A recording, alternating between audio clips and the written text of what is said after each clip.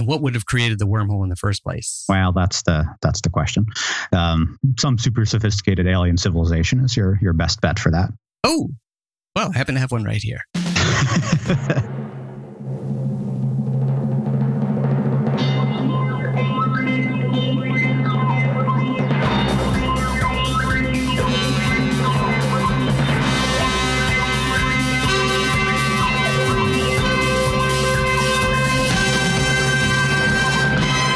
Good morning, Matt. Good morning, Matt. Good morning, Philip. I did a double because my first good morning, Matt, was too far away from the microphone. Coming in close. All right, we can have conservation of good mornings. Yeah, we'll put the second one in the bank. Yes. You never know when you're going to need it. Yeah, it might be a bad morning, and then you're like, oh, wait, we got a good one in the bank. We're jumping right in today. Speed round.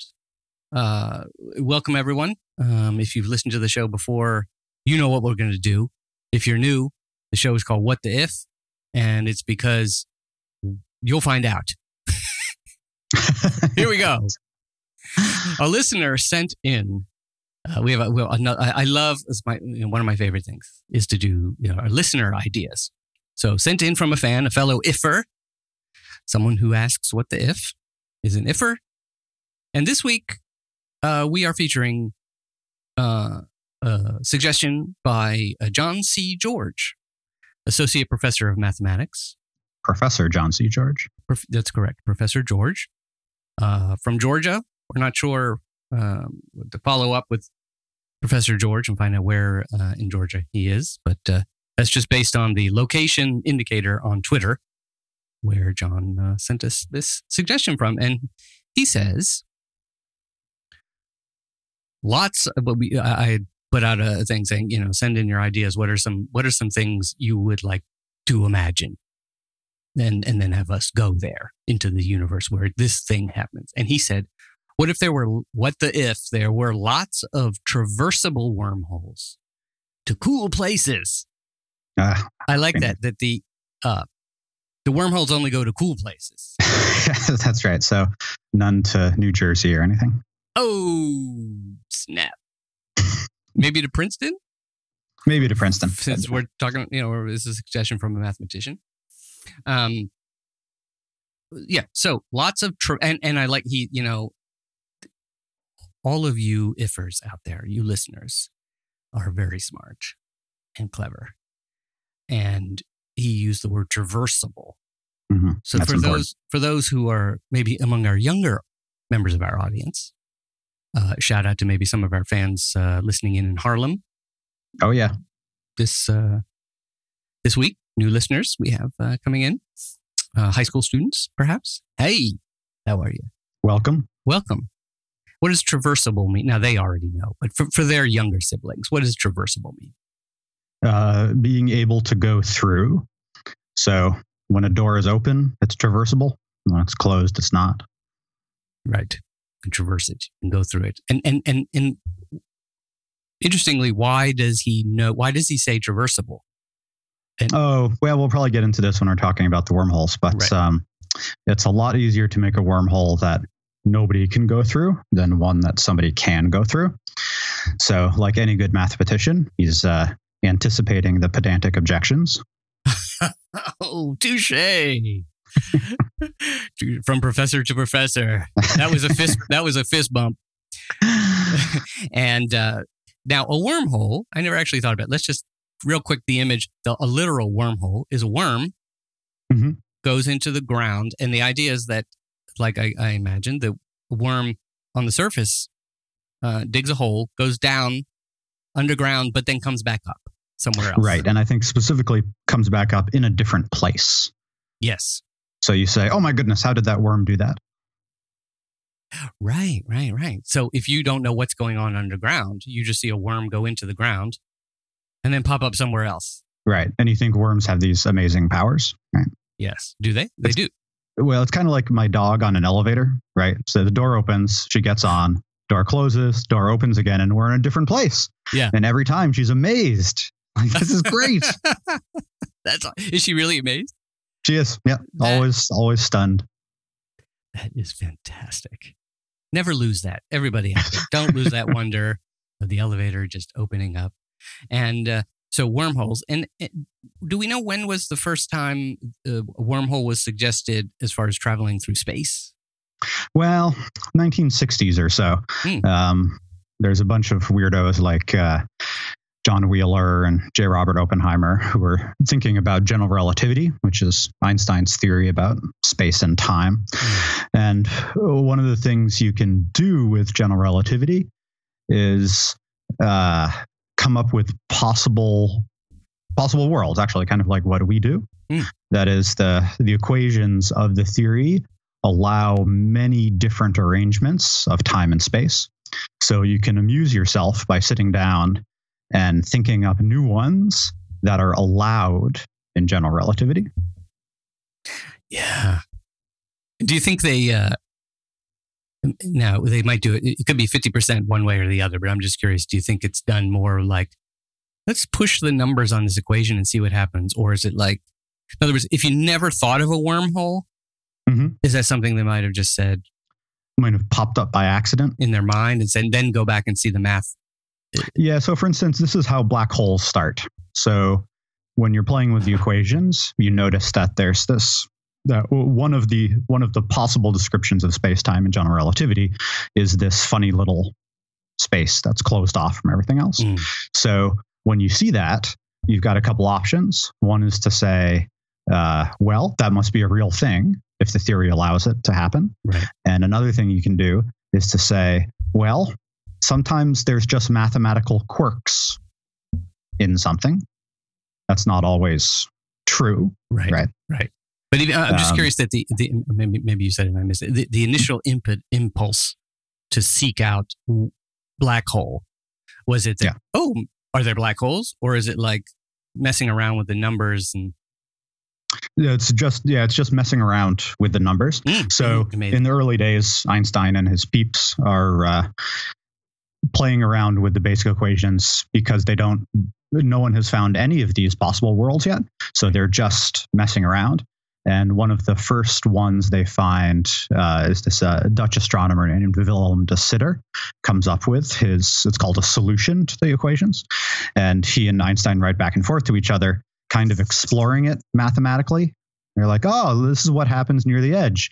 And this is what happens if you take two things and put them next to each other. And in one of the letters, Einstein says, I noticed there's this weird spot in your universe where strange things happen. Wow. And then he has the quick addendum, says, but I'm sure it's just a mathematical fluke. Can't be real. So that's on paper. Yeah. Einstein saying it's probably it's almost it's certainly non-physical. Wow. Did Einstein live to see black holes? He did not. He dies in 1954, so a long time before. If you believe in the supernatural, as my mother said, he probably made them. But he's like, they didn't exist. He died. He went up there and he's like, ha, boom. Oh, that'd be nice. Yeah, if anybody's looking for a speculative fiction story, that's a good one. Yes, he just poked holes in the universe. So wormholes is... Yeah, so wormholes are one of these funny arrangements of space-time where, like a worm, you pop in one place and then come out in another.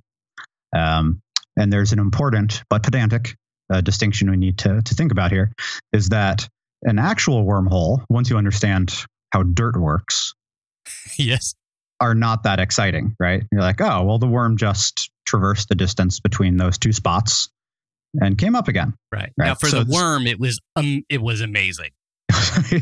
Well, and actually, this is an important point: is that from different points of view, wormholes can be more or less exciting. So there's a sense in which when I walk down the hallway, I'm traversing space. Right. So I was in one place and then I'm in another. Right. But nobody's very impressed by that because I just walked the distance. Right. So the thing about wormholes is they let you get from point A to point B with less distance.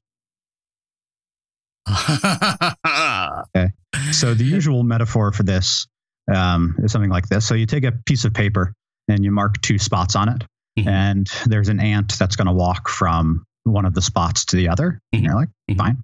And one of the things you do in general relativity is you bend and warp space-time. So in this case, that's the sheet of paper. So when I bend the sheet of paper, the ant is still walking from A to B, but it feels different. Like it notices it has this curve in it. Mm-hmm. So depending on how I warp the paper, the ant has a different experience. And then this interesting moment occurs when I fold the paper over and make points A and B actually touch. And the ant doesn't know, this theoretical ant knows nothing about the third dimension. Exactly right. So all the ant knows is that it can now go from point A to point B without walking very far, because it can just hop from one spot to the other. But that jump would be extreme. Like they don't get a gradual. They wouldn't just think this is totally ordinary. That walking. That's right. It would be a disorienting experience, at least. And exactly what that experience would be like, we don't entirely know. But we can make good guesses. Now wormholes are the picture of them we usually see is of like 2 funnels connected by a long tube. Mm-hmm. Yeah, let's say, and but that image you just made is of a piece of that actually the 2 holes are touching. Yes, that's right. So when you think about the image of the funnels in your head, the funnel shape is in 4 dimensions, right? So sure. It's probably not that you would feel like you're going through through a funnel, but rather the space-time has taken on that funnel-like appearance, and what you would observe the funnel in 4 dimensions as is a gravitational force. That is, you would feel pushed and pulled as you went through. Whoa. Right. So if you get close to the wormhole, you could be sucked through. Quite possibly, yes. Yeah. And probably more to the point, this is where the traversable qualifier comes in, is going through a wormhole would be very much like going through the event horizon of a black hole, which is usually fatal, right? So there are these tremendous gravitational forces that would rip you apart. So I've heard. Yeah. No one has yet come back and said it was fatal. This has not been reported yet by anyone. Yeah, that's right.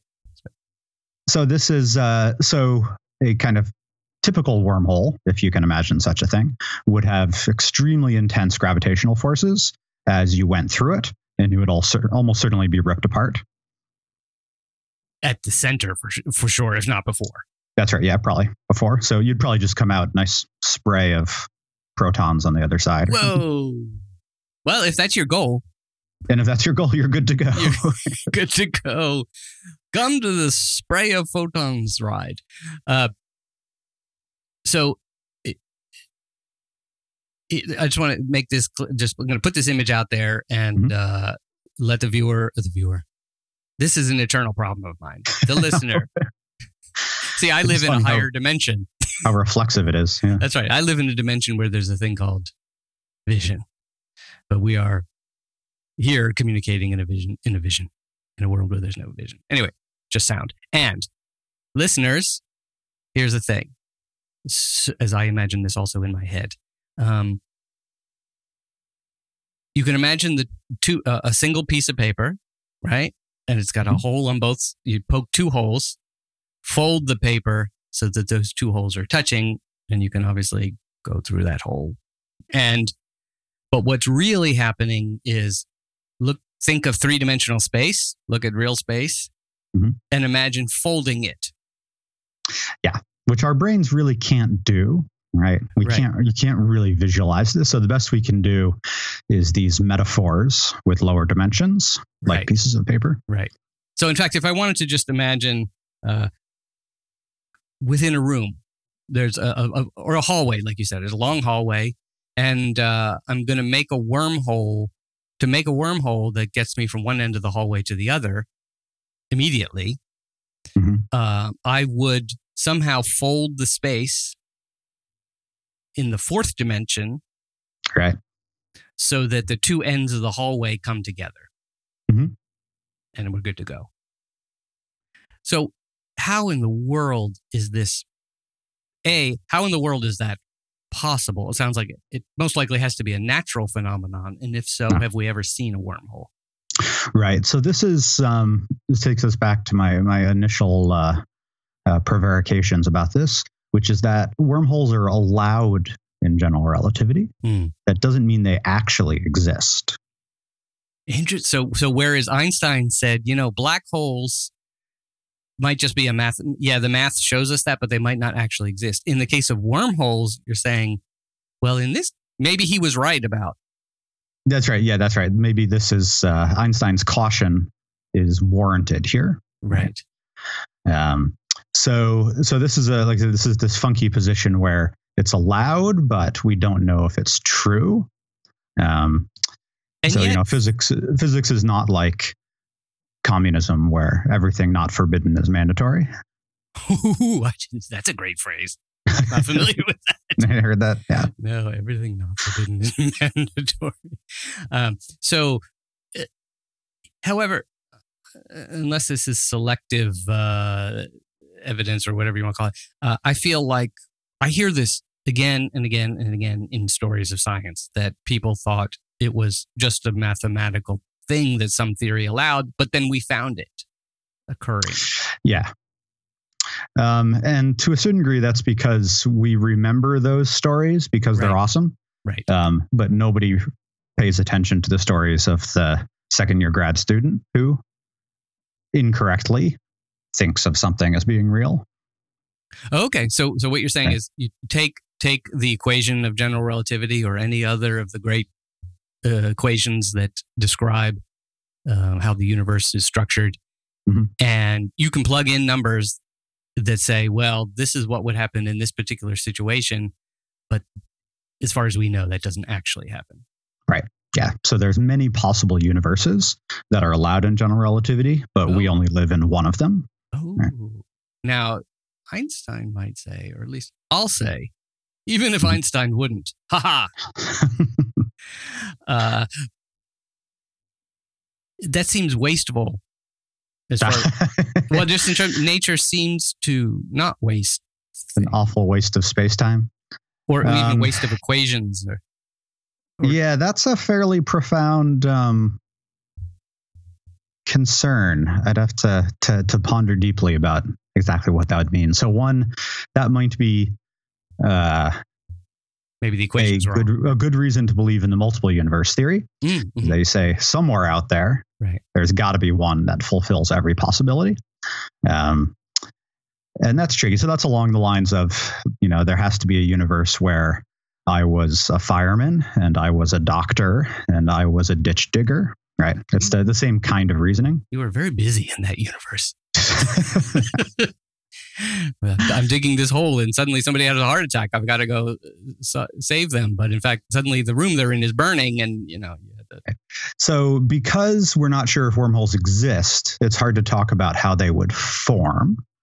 Now, and here's the real problem is that while wormholes are allowed, this is again the traversable problem, they tend to disappear right away. Oh, They evaporate like black holes, if you want to go back to the Hawking episode. So there is a solution to this, which is you can kind of plug the wormhole with something called exotic matter, which again, we don't know if it exists. Right. We don't know what exotic matter is, just as something we don't. So we call it... this is unobtainium. It's literally, exotic matter is matter that has negative mass. Oh. Okay. So whatever that might mean, right? I don't know what it really means to declare that something has negative mass. So here's a good example of like, you have some equation that includes mass in it, right? Mm-hmm. Like equals mc squared. Yeah. The m. And you can mathematically, we can sit here and put a minus sign in front of the m. No problem.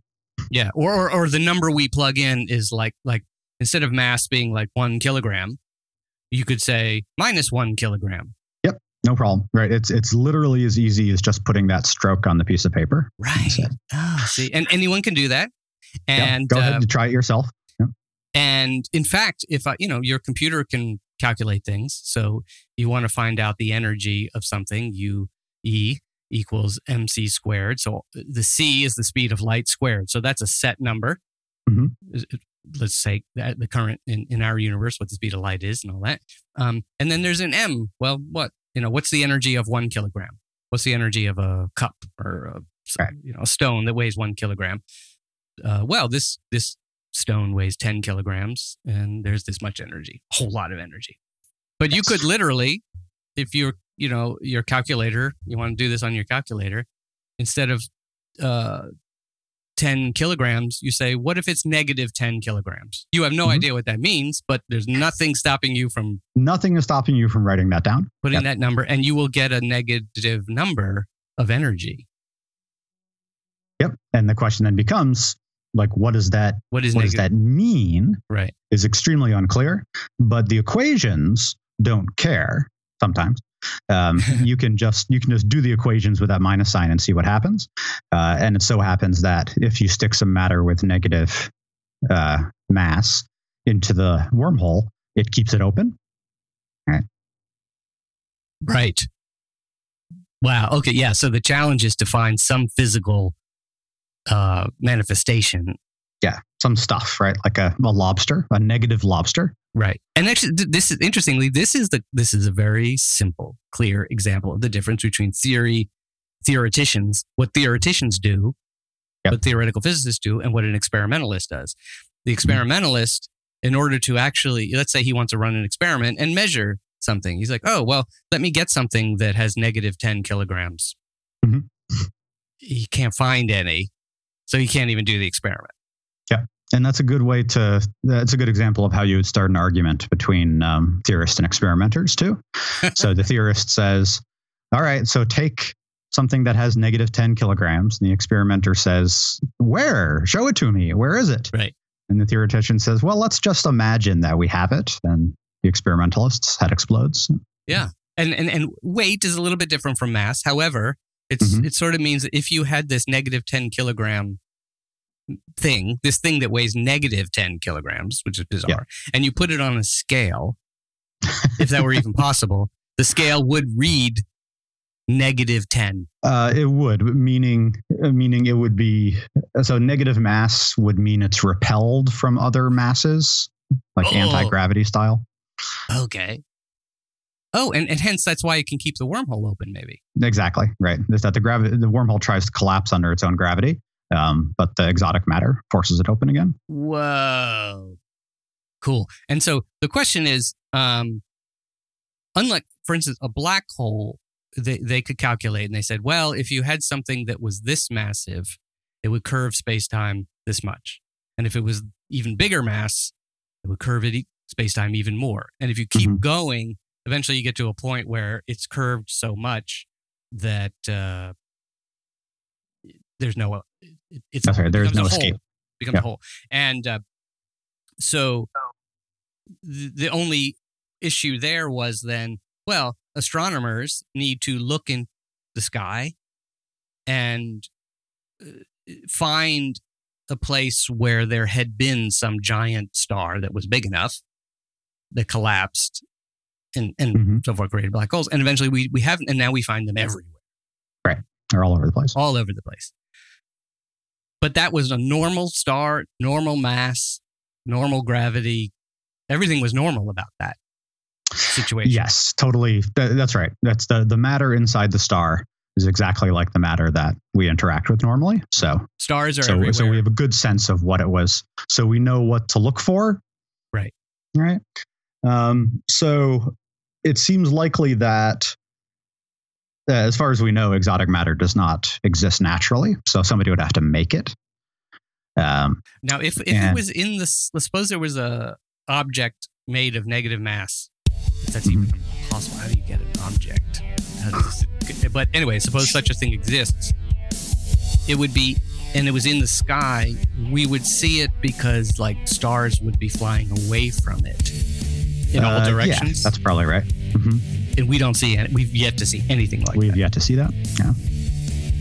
So without this, wormholes can't exist? Or they can exist, but not for very long. So they would not be traversable then.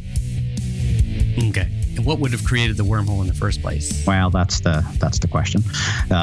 Some super sophisticated alien civilization is your best bet for that. Oh, well, I happen to have one right here. And in fact, they will be our guest next week. This is yet another what the if cliffhanger, because sometimes we ask an if that's so huge we can't even get to the if. We can't even get to the F. We've only done the I. Cannot be contained. We cannot be contained. And yet, John C. George from Georgia. Wait a second. George is named after him. Whoa, that'd be pretty cool. That'd be pretty wild. John C. George, Associate Professor of Mathematics at John C. George 2 on Twitter. I mean, thank you for sending us this idea. Because we've all wanted to do it. We've all heard of wormholes. And next week, we will find negative mass. And we will find an alien civilization, or perhaps our future selves. Yep. Who are able to find this negative mass, to collect it, or generate it. Meaning convert from negative energy to negative. I have no idea. Yeah, we'll see. Yeah. Right, and make a wormhole or find a wormhole, and then throw this plug in it and keep it open long enough to let the dog out to walk. Come back. Yeah, that'd be good. Yeah, wormholes for doggy doors. Next week. On What the If. Thank you for tuning in. A little bit of speed round this week. So we built up a tremendous amount of momentum. It's like a freight train of imagination, desire, and scientific questing that's just going to hurdle us wormhole style into next week. I mean, we might not even, theoretically, there are 7 days between now and then, and however many hours and minutes and seconds that is. But in fact, if we went through a wormhole, just be like, bang, we're there. Yep, is that right? That's right. Because it also involves travel through time. Yeah, well, we can talk about that next time. But yes, if you don't want to wait, feel free to make your own wormhole. Right. And pop out next week. Right. And bring the worm and you'll get the fish. Or the early bird. If you're an early bird, you're going to get the wormhole. Real quick, John C. George 2. I wonder who John C. George 1 was. But John C. George 2, for your fabulous idea, we are going to send you a fantastic finger puppet. Woot! From the Unemployed Philosophers Guild, who are erstwhile sponsors, our eager sponsors, our very kind and supportive sponsors, who make all kinds of fabulous gifts. philosophersguild.com. I encourage you to go there and you will find all kinds of smart things, like great scientists and great science fiction characters, and great even philosophers and psychologists and writers of all generations of human history that you can put on all your fingers and wave them around and make them say whatever you want. Yeah. Speak through your fingers, through the mind, put Einstein on your finger and suddenly you've got Einstein at the party. Be the one. philosophersguild.com. And John, we're going to send you a super, super thank you gift from them for sending us this great idea. And by the way, John, you've created a 2-part episode, so that's pretty awesome. That is pretty exciting. Pretty fantastic. So tune in next week. Download next week. Doesn't have the same, we used to on Batman, it'd be like same bat time, same bat channel. So same bat link, same bat download time. Yeah, it doesn't quite work, does it? It doesn't quite work.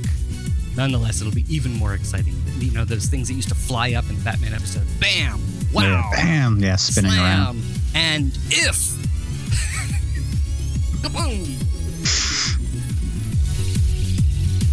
Next week on the other side of the wormhole, you will hear us say, what If.